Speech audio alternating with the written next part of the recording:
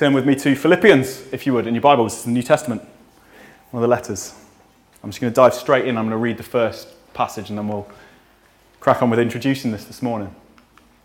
Paul and Timothy, servants of Christ Jesus, who are at Philippi, with the overseers and deacons, grace to you and peace from God our Father and the Lord Jesus Christ.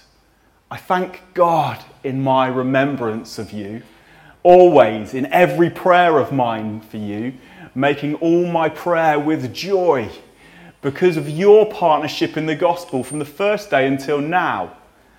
And I am sure of this, that he who began a good work in you will bring it to completion at the day of Jesus Christ. It is right for me to feel this way about you all, because I hold you in my heart. For you are partakers with me in grace, both in my imprisonment and the defense and confirmation of the gospel. And for God is my witness, how I yearn for you all with the affection of Christ Jesus.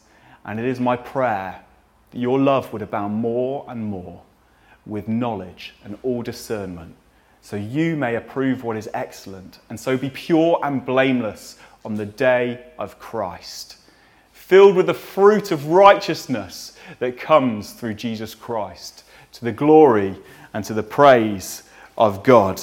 These are Paul's opening words in his letter to the Philippians. And they really set the tone, the mood of everything that we are going to study over the coming 11 weeks.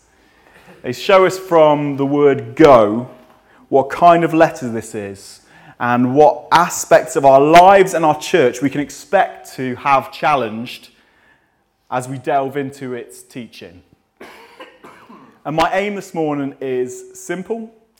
I just want to touch on three of the great elements that we're going to go through in this letter, the great themes. We just want to start them today, and we're going to see them unfold more and more as we come to this letter. So let's look at those, just using this passage. First of the great themes we see is Paul himself.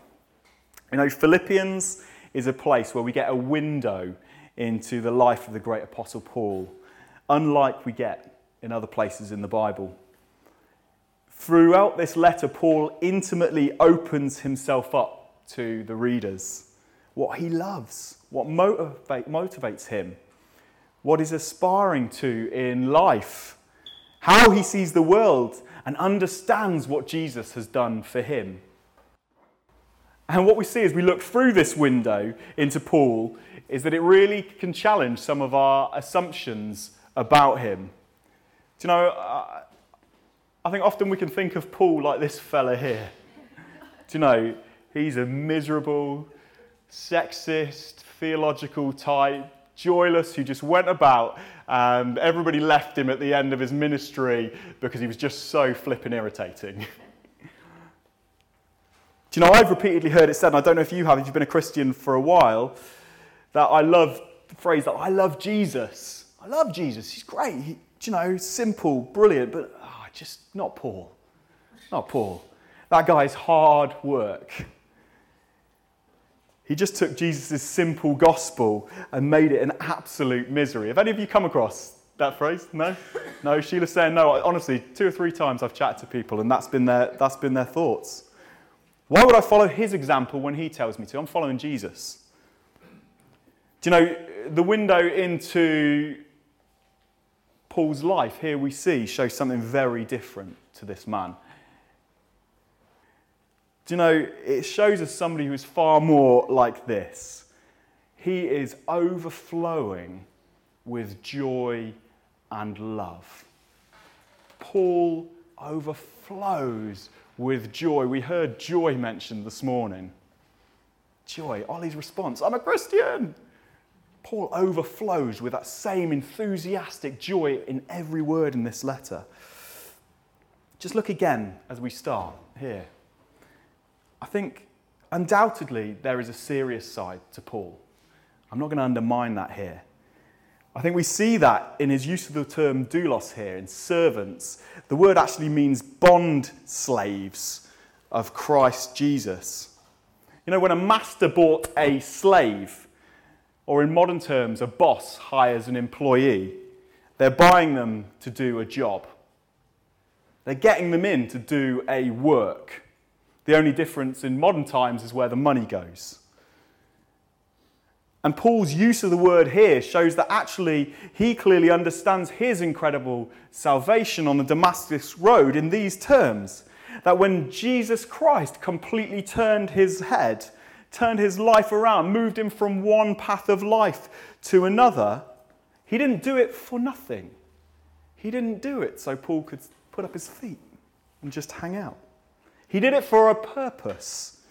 He did it to employ him in a new work, a new service, his work, to continue and extend the work of Christ Jesus until it was completed,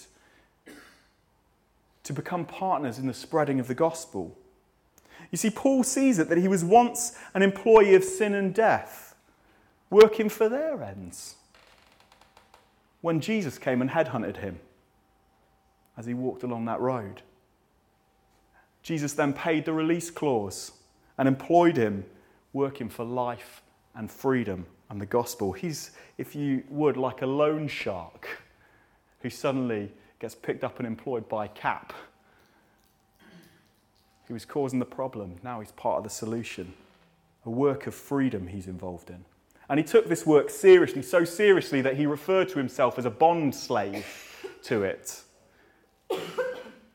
But what we see so clearly here is that throughout this letter, as he does this work for his new boss, he doesn't become a misery, but he finds it the most fulfilling and joyful work. It's a work that causes him to overflow with thanks in what God has done and is doing in his life. I mean, just look at some of the statements in this little bit. Here, I thank God. My prayer with joy.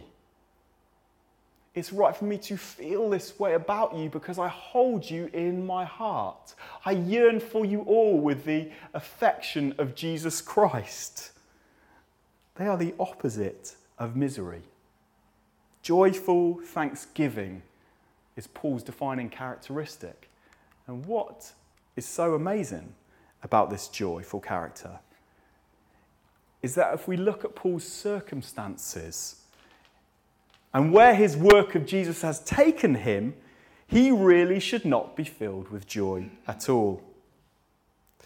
Do you know, there are a few places we can put the writing of this book, but for the purpose of this series, we're going to date it around AD 62 when Paul was imprisoned in Rome, because following study, I think that's the best place that it puts it.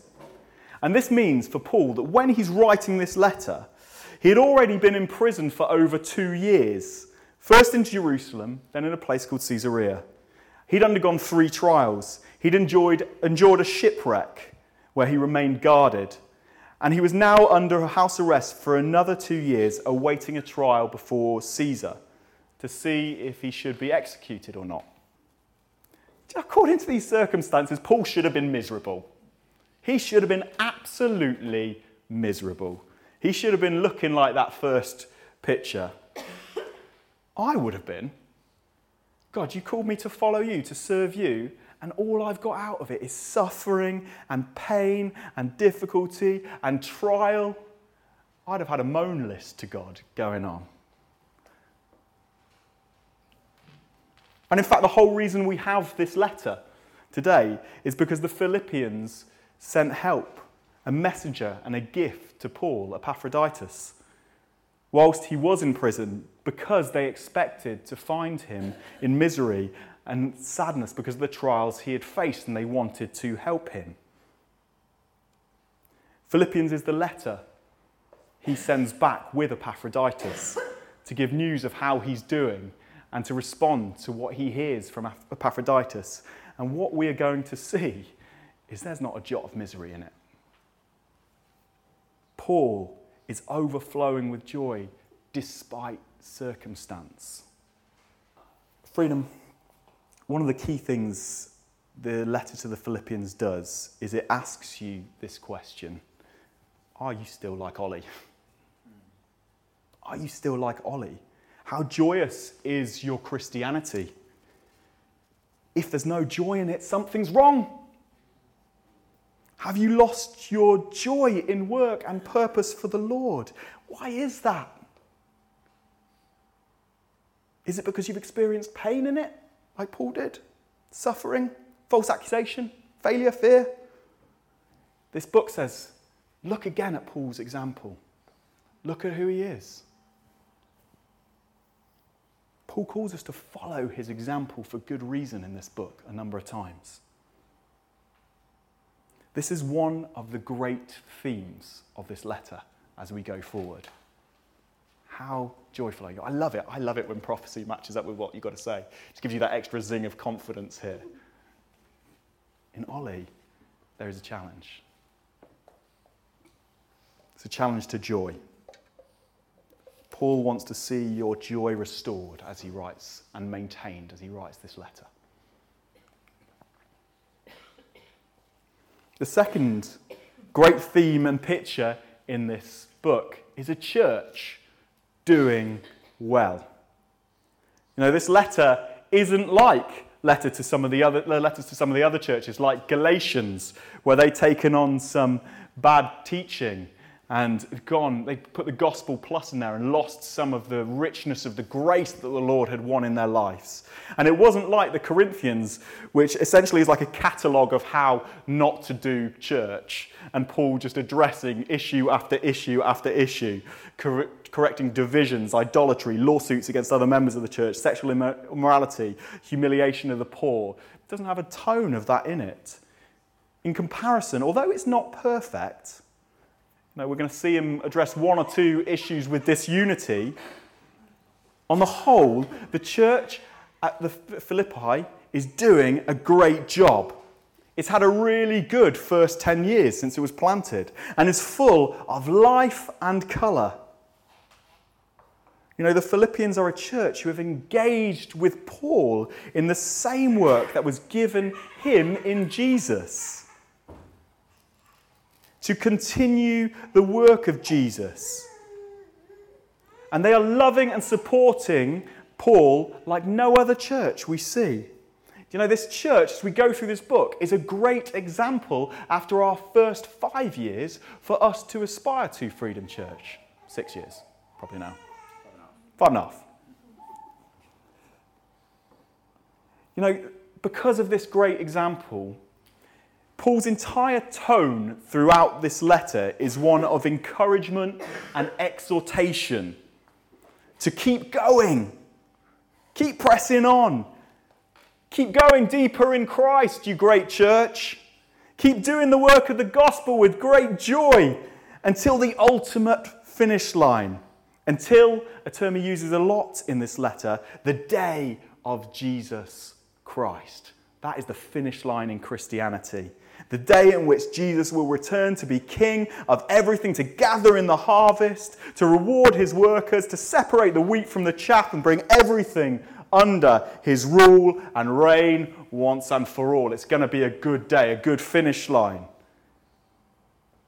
Keep going right the way to that day. That's the cry of Paul to the excellent church. We see it again so richly in this opening passage. Because of your partnership in the gospel from the first day until now, they're doing well. He uses the term, the day of Jesus Christ, the ultimate finish line, twice. Partakers with me in grace. Both, you're with me, I can see, you're doing well, you're supporting me. And we see some of this encouraging tone in this final prayer, which I'll come back to at the end. And it's my prayer that your love would abound more and more with knowledge and discernment, that you may approve what is excellent, and so be pure and blameless on the day of Christ, filled with the fruit of righteousness. He wants them to do well. He wants them to run well. Do you know, it's not that this letter is without challenge because of this. But where we see him address Christian error, like becoming self-centered, that was the bit that Chris just read. He challenges self-centeredness in this letter. Falling into grumbling and disputing. Setting our minds on earthly things rather than what's above. Becoming overly anxious. Having a lack of obedience to Christ. Failing to work out our salvation with fear and trembling. He's mostly not addressing things that are present in Philippi, but looking at things before that could slow them down. He's looking at the pitfalls that could stop them running all the way to that ultimate finish line. So whenever he mentions these errors, he's saying, as you run, don't fall down these pits. Don't down tools, don't pull up a pew for any of these reasons. They can stop you getting to the ultimate finish line and reward well at the day of Jesus' return.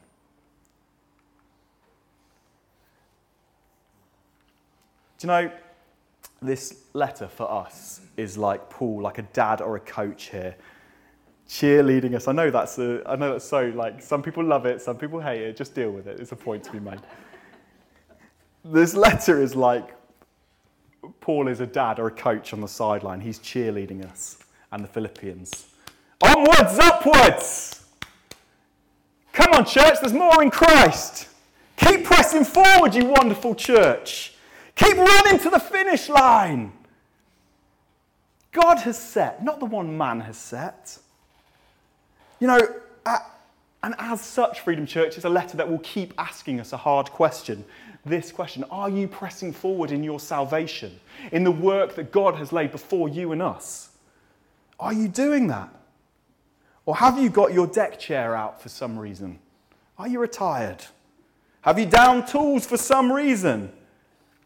Do you know what? I've got some earplugs in because I'm going to Scotland literally straight after this. Have you put your earplugs in for some reason to God? You're right, that can be taken the wrong way, couldn't it? Sorry, Sheila. I love Scottish people. It's because I'm camping. And sometimes people are noisy on campsites and I sleep better. That is not my point. It's not because of the bagpipes. I actually quite like the bagpipes. Anyway, have you retired? Have you down-tooled for some reason before the finish line that Christ has set? See, I'm back on it now. That was seamless. I'm ignoring the mockers. There is always a temptation to settle in Christianity, to plateau, to stop working hard at the things Jesus has called you to. Always. Both in working out our own salvation, making sure we live the way Jesus wants us to, and in reaping a harvest for him by serving one another and reaching out in the gospel. We can plateau, we can give up, we can down tools. Easiest thing in the world. Loads of warnings about it in the Bible. I want to tell you, if you have plateaued in your faith, if you've given up on new works and ventures for God for any reason, if you have stopped working out your faith with fear and trembling like he tells us to, you're going to find this series a rough old thing. Because here, Paul is a man walking around a campsite, like a man walking around a campsite with a pair of bagpipes. I said pan here, but I've changed it now. For those who've started to doze in the late afternoon, saying keep going for the day of Christ. Keep going for the proper night time. Not just because you don't feel like it anymore, but until the day that Christ returns. This is another great theme of this letter. Finally, createments. It's not a word, I know. Hopefully it'll become apparent why I've created a word. Philippians, the book of Philippians probably contains some of the most quoted statements in the Bible. It really does. For me to live as Christ, but to die as gain. Philippians 1:21. I count everything as loss for the surpassing worth of knowing Christ Jesus. Philippians 3, verse 8. I can do all things through him who strengthens me. 4:13.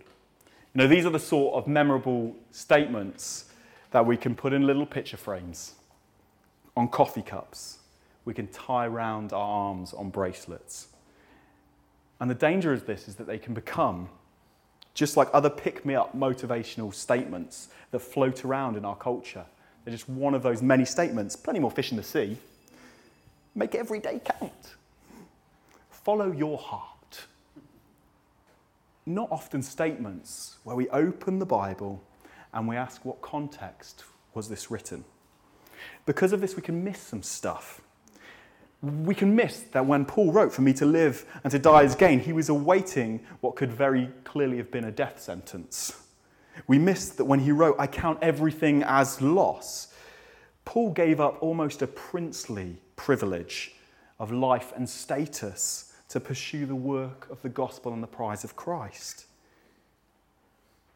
We can miss that when he says, "I can do all things for him who strengthens me," he had lost all his freedom and was talking about Jesus' provision through every kind of hardship you can imagine and every kind of financial difficulty that you could come across. We miss that Paul didn't just want these to be coffee cup statements for us, but createments. These were truths about Paul's life. They were rocks that he stood on, truths of Christ that had transformed his whole way of living, his whole mindset. And he wanted to pass these on, these foundations on to other believers. Not so they might hold as a little pick-me-up, but that it might create the same sort of life in believers who heard them, who took hold of them, who understood them. These were createments. They were things he wanted us to understand, to create something of the new life that Christ had won in us, in you. Does that make sense why I made up a word? Yeah. If not, deal with it. It's these createments, each of which in its own way calls us to live a life worthy of what God has done in us, that make up the spine of this series. Not every week, but most. But we're going to be looking at them in context. We're going to be trying to find out how and what new thing they want to create in us through them. And here in his opening passage, we see probably one of the finest of these createments, which is where I just want to land it today. In 1:6, he says, "And I am sure of this, that he who began a good work in you will bring it to completion on the day of Jesus Christ." You know, the church at Philippi was in an amazingly strategic position. Can you see it at the top there? It was positioned along the Via Egnatia, which linked, it's a trade route that linked Rome to Turkey. It linked west to east. It was an incredibly rich city. It was also a city that was Roman in origin. So it was a point at which culture transformed from predominantly Asian culture to predominantly Western culture. There had been a battle won there sometime before where it meant that it was like a little Rome, this place was. There were loads of Roman soldiers who had settled in there and were given all the rights of Rome, followed the Roman culture and way of life and cult. Philippi was essentially ground zero for the church in Europe. And we read that when Paul went there, 10 years earlier than this letter, it was an almost entirely non-Jewish background as well there. Pawson writes that to have a Jewish synagogue, you have to have 10 men. And when Paul arrives in this place in Acts 16, on his second missionary journey, he clearly doesn't find this number of men. Instead, all he finds is a devout prayer meeting attended by an Asian businesswoman, Lydia. But it was an incredibly strategic place. And in hearing this information, we can make a mistake. We can say, wow, what an amazing, strategic-minded, gifted evangelist Paul was to plant such a church in such a strategic position. We can see it as his planning, his thinking, and his efforts that led to this church. However, it's a massive mistake to see things in this way. The honour of who planned, of who instigated, and who planted the church at Philippi goes to God alone. Joe, what do I mean? This is a map of Paul's second missionary journey here. And when Paul set off on it, his strategy was actually to backtrack around Galatia over there in that far side of all to reignite and support all the churches that he had already visited on his first missionary journey. However, this starts all right, but what we read in the book of Acts is that as he went on, suddenly he couldn't get anywhere. We read in Acts 16:6 that says he basically met a brick wall in terms of God's planning to this place. He couldn't gain access to any of the towns and regions he had intended to, because Acts 16:6 says he and his companions were forbidden by the Holy Spirit to enter them. And so he goes around the region, not getting very far with his own strategy, until he ends up in Troas, in this place. And in Troas, all of a sudden, Paul has a dream in the night, which is a lesson to follow dreams from God, of a man across the sea in Macedonia, which is that bit of land above it, where Philippi is, calling him over there, saying, come over here. So, being obedient, he follows. And when he gets to Philippi in Macedonia, Paul barely stays there any time at all before being kicked out by the authorities. But in the short time he is there, God does some amazing things. He saves Lydia, the very first convert in Europe, at a prayer meeting. A rich businesswoman who then saw her whole family saved. He frees a slave girl with an evil spirit of divination and offends her owner and gets Paul and Timothy chucked into prison.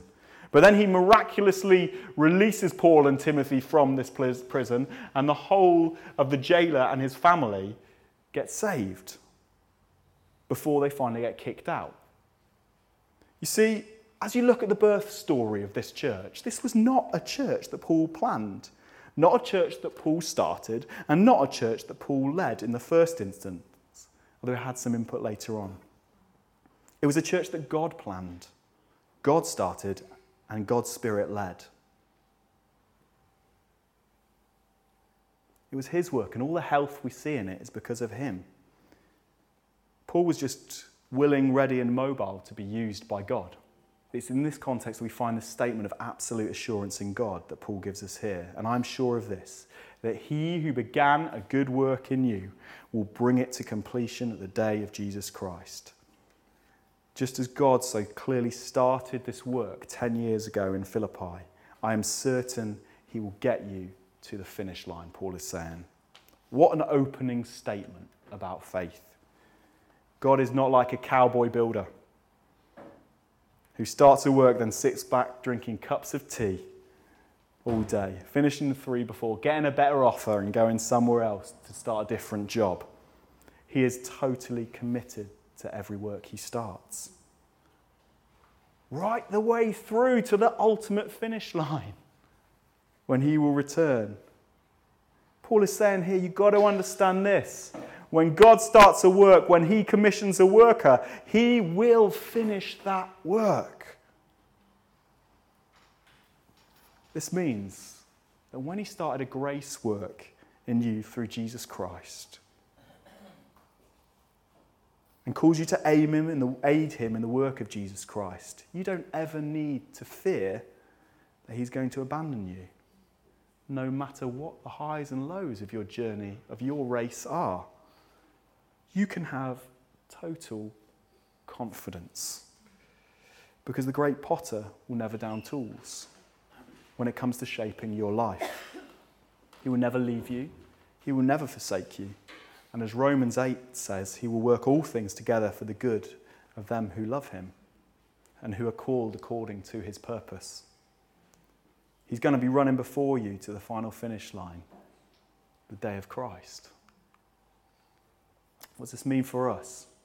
Freedom Church, this is such an important foundation to lay as we embark on this journey of looking at Philippians together. It's a createment that underpins all others. This book is where we are called to live lives worthy of the gospel, follow great examples of workers, pick up our tools, enjoy employment. But we do this from a place of absolute confidence that first and foremost, we are a work of his grace. that he will bring to completion. And that all that we do in him, for him and with him, comes out of this confidence in the grace he started in us. The final great thing this morning I want to ask you is, do you live out of this confidence? Do you have this assurance? The assurance that he wants to have you?